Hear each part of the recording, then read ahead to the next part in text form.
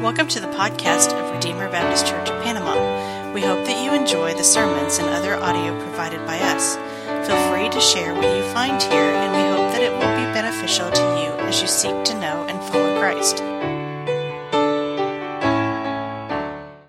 If you would turn your Bibles to Matthew chapter 23. Matthew chapter 23. And this is this whole chapter is kind of dealing with the same thing, so it's hard to kind of divide it into sections. And I think it would be too long to try to deal with it all in 1 week. If you have a caption on your Bible, it might say the 7 woes to the scribes and Pharisees. That's what mine says.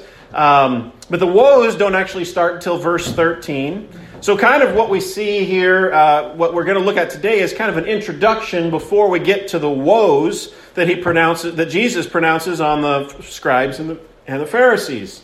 And all of this has been a kind of a culmination or a climax of what has been leading up to it. We have several confrontations with the scribes and the Pharisees. We have all these times whenever they have come to Jesus with question after question after question, and Jesus has left them dumbfounded. You have the question about taxes. You have the question about the greatest commandment. You have all of these different questions that Jesus has been asked, and he has been able to answer them all and leave them silent. And then finally, last week, we looked at how Jesus asked them a question, and it said at the end, they didn't ask him any more questions. They'd learned their lesson. Don't ask questions to this guy. And here we have a culmination or a climax of these confrontations with the Pharisees and the scribes as Jesus gives this discourse where he condemns the scribes and the Pharisees. We'll continue this next week as we look at the woes, but for this week, I think one of the things that it all comes down to is that the scribes and the Pharisees tried to look more holy than they really were. They were hypocrites. They did all these kinds of things to try to put off a kind of a religious show, and yet they were empty.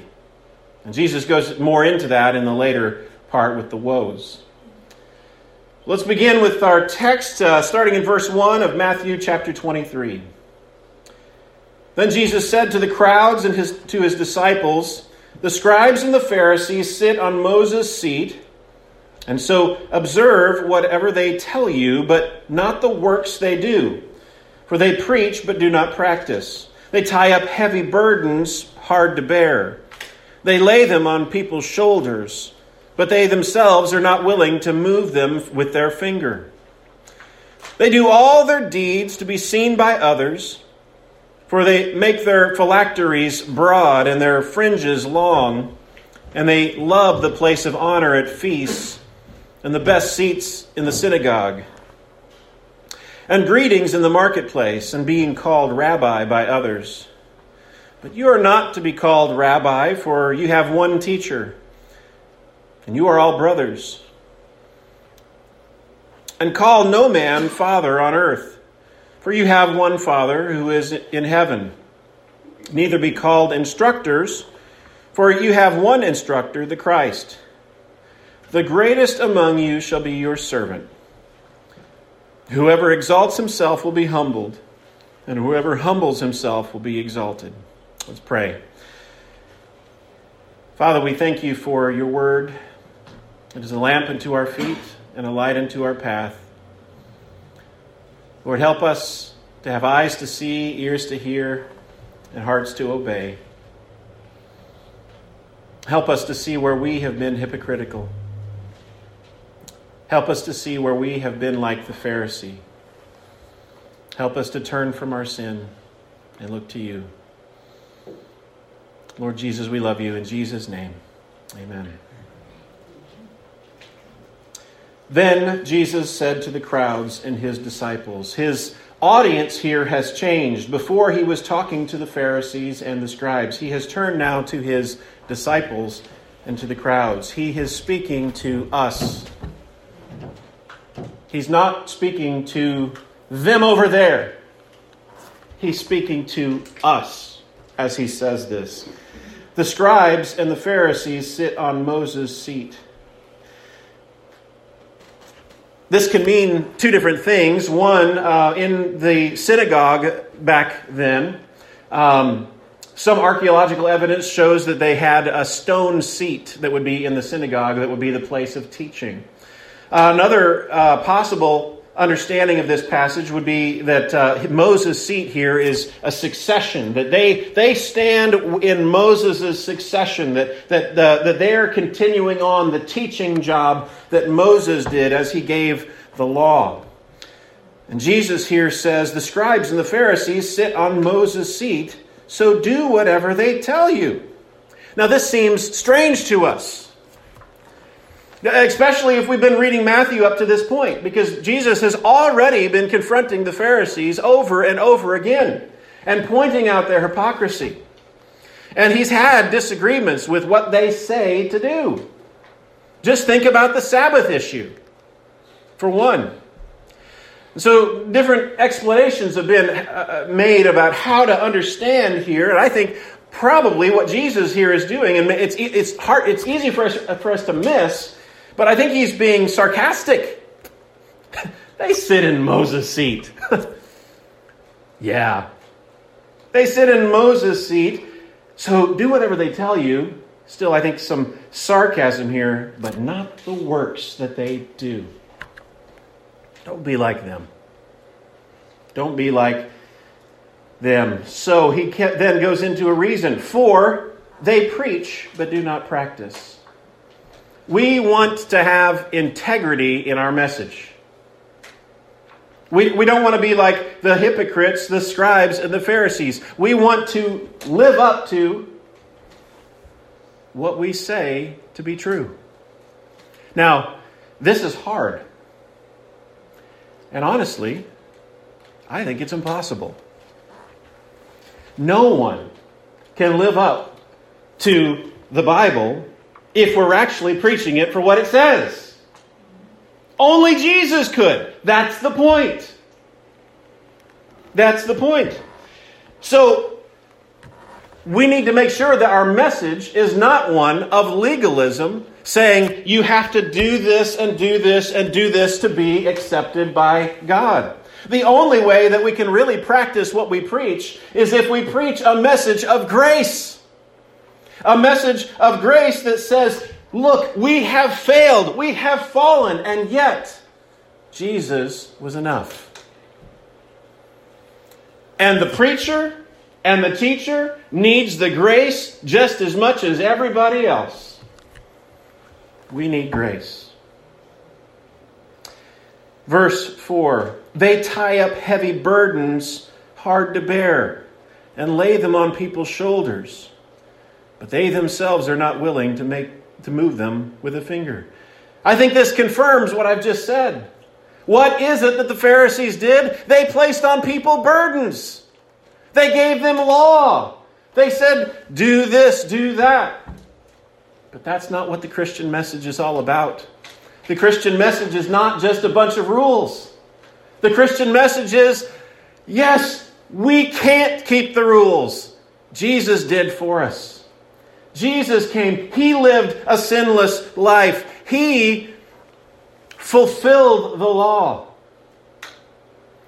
His righteousness can now be imputed to us, given to us because of what he did on the cross.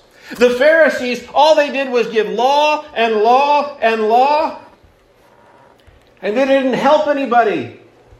But oh, the contrast to what Jesus said. Come unto me, you who are weary and heavy laden, and I will give you rest. That is the message of Jesus. Verse 5. They do all their deeds to be seen by others. This is what the Pharisees boiled down to. They wanted everybody to think they were great. They wanted everybody to think that they were perfect followers of God. And what did they do? They did what was in the law. Now, Ron read earlier the passage that says to love the Lord your God with all of your heart, with all of your soul, and with all of your strength and your mind, from Deuteronomy chapter 6. And in that it also had the passage about teaching your children diligently. And it ended with this almost strange thing where it says to bind them on your hands, to bind the law on your hands, to place them as frontlets between your eyes, and to have tassels. Now, we don't really think often about spirituality being something about fashion. And yet, the Old Testament, spirituality was in all of life, even down to the things you wore. And what the Jews would do, we have a friend here who grew up around some Jewish people. They had phylacteries. Do people wear those today? Some. I haven't seen it in public. Okay. But yeah. Yeah. Well, what that is would be like a box that they would put little scriptures written down and stick it on their forehead as a reminder to keep the law. And it also said to bind it on their hands, so they would have those on their hands and as reminders to keep the law. And then they would also have these tassels, which Numbers tells us that the Jewish people would do, as well as here in Deuteronomy. They would do all these things to remind them of God's perfect law. Now, is that a bad thing in and of itself? No. The law said to do that. There's nothing wrong with that. In fact, we do the same kinds of things today when we might have a wristband or something to remind us to pray. Or we might wear a Christian t-shirt to kind of help us to remember who we are and who we represent. Yet, the Pharisees did it with the wrong attitude. They would make their phylacteries big. they would make it so it would stand out, because the bigger it was, the holier they must be. And they'd lengthen their tassels for the same reasons. Jesus was not condemning doing the very things that were there in the law. He was condemning drawing attention to yourself. And we can do the same thing. We can be guilty of the same thing. Well, we don't wear phylacteries. We probably don't have tassels. Maybe the ladies do, but men, we probably wouldn't wear tassels. But, like I said, sometimes the Christian t-shirt or something, we have to examine our heart. Do we wear this with the right motives? Or do we wear it so that others will think we're great? That will think we're all spiritual? And do we wear it for our own reputation instead of for the glory of God? We can fall into the same temptation as the Pharisees. Jesus says, and they love the honor at feasts and the best seats in the synagogue. That can be a temptation for all of us. To come to a feast someplace, to maybe a potluck as a special guest, and everybody pats us on the back and says, "Oh, we're so glad to see you here." And it feels good, doesn't it? Or the best seats. Now, I know back then, the best seats would be up close to the front where you could hear the teacher better. But now, the best seats are the ones in the back, right? Especially in a Baptist church, right? Sitting in the back. They love the place of honor. Are we people who push ourselves forward to the place of honor? Jesus says, and the greetings in the marketplace. They do those things. They enlarge their phylacteries. They put tassels. They lengthen their tassels. All of those things so that people will see them not just in the synagogue, but they'll see them out in the marketplace. And they'll recognize what they are trying to present themselves as. And we don't have to worry about this here. But I've heard that there have been times and there have been places where people would come to church every Sunday and they'd look and see, oh, look at what so-and-so is wearing, or oh, look at what so... And they would try to impress people every week. It's the same kind of temptation that the Pharisees fell into and that Jesus warns us about. And then he says, and they love being called rabbi by others. Now, Jesus is going to expound on this a little bit more. But I want us to take note. They loved being called it. They loved being called it. It caused a certain sense of pride to well up in them whenever they heard people call them teacher, rabbi. Ooh, it feels good to be called that. Jesus, in contrast, says, but you, his disciples, are not to be called rabbi, not to be called teacher, for you have one teacher. That's something we need to know about Christian leadership. The pastor is not the one in charge. Jesus is. Jesus is the one who rules his church. Now, Jesus has given those to be apostles and prophets and pastors and teachers and evangelists. All of these gifts and abilities that he's given to his church.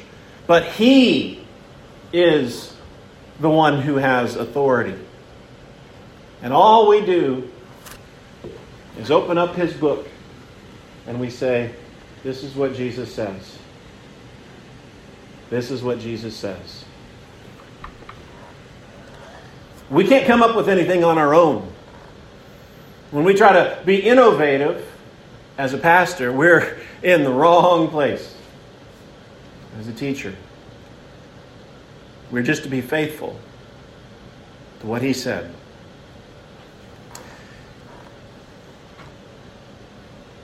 Jesus says, you're not to be called rabbi, for you have one teacher, and call no man father on earth. Now he changes the direction here. First he says, you're not to be called teacher. Don't let anybody call you teacher. Then he says, don't call anyone father. Notice the change in direction there?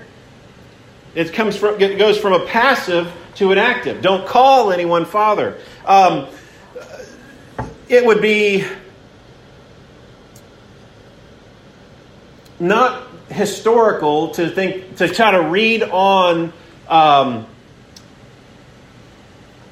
today's titles and things onto the time of back then. When they talk about the fathers, they probably could be talking about the patriarchs. They could be talking about just the prophets who had already died. They could be talking about those kinds of people, because I don't think they're talking about something that these people would be tempted to call anyone.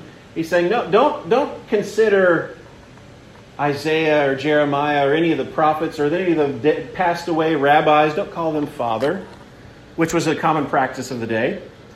No, you have one Father, and that's your heavenly Father. And then finally, Jesus picks up again this idea of a teacher. He uses a different word. He says,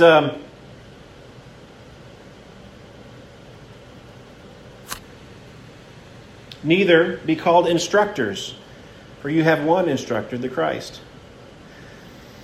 Now, I've kind of been dancing around this, and I haven't really gotten to the issue, but what kind of titles are appropriate for us to use? Maybe not everybody comes to the same conclusion or conviction about this. Since I'm an ordained pastor, I mean, technically I could use the term reverend, but I don't use that. I don't want anybody to call me that. Just call me brother. Just call me brother. Some people are very, very particular about being called doctor if they've earned a doctorate. I'm thankful for the model that I saw. Whenever I was in seminary, we went to a church that the preaching pastor was a professor at the seminary, and he said, "You can call me doctor at school, but here in the church," in fact, there were several professors, they said, "Just call me by my first name. Call me Tom. Call me Bruce when we're here in the church." Because at the church, our primary relationship is brother and sister. Now, I have pursued a doctorate in the past, and I don't know that I'll ever finish it, but if I ever do, still don't think of me any different. Just call me brother.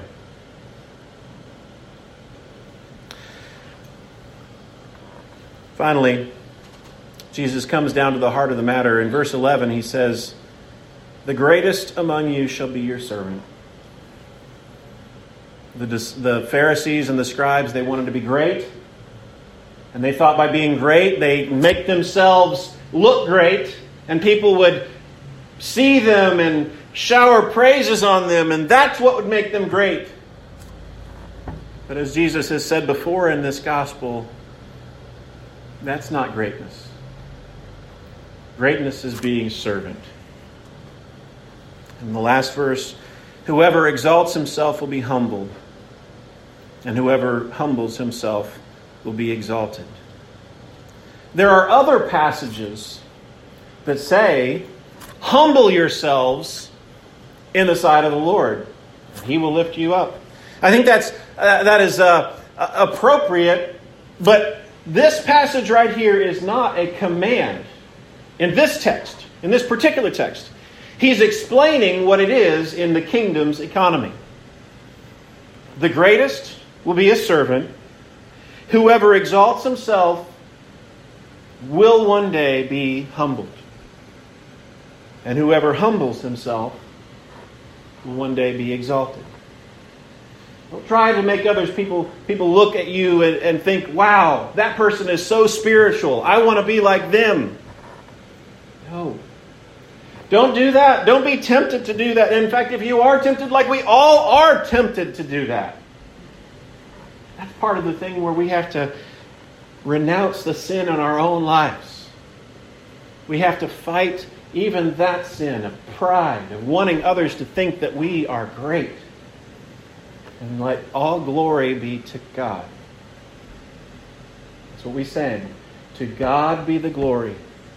Great things He hath done. So loved He the world that He sent us His Son, who yielded His life in atonement for sin and opened the life gate that all may come in. That's who receives the glory. Jesus receives the glory. And the Pharisees were glory robbers.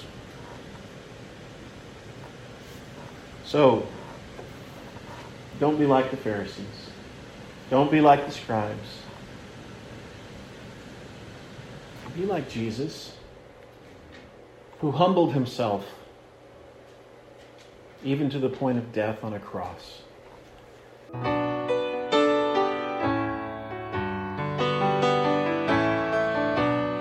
Thank you for listening to this message from Redeemer Baptist Church in Panama. For more information, please visit us at RedeemerBaptistPanama.com, or you can like us on Facebook.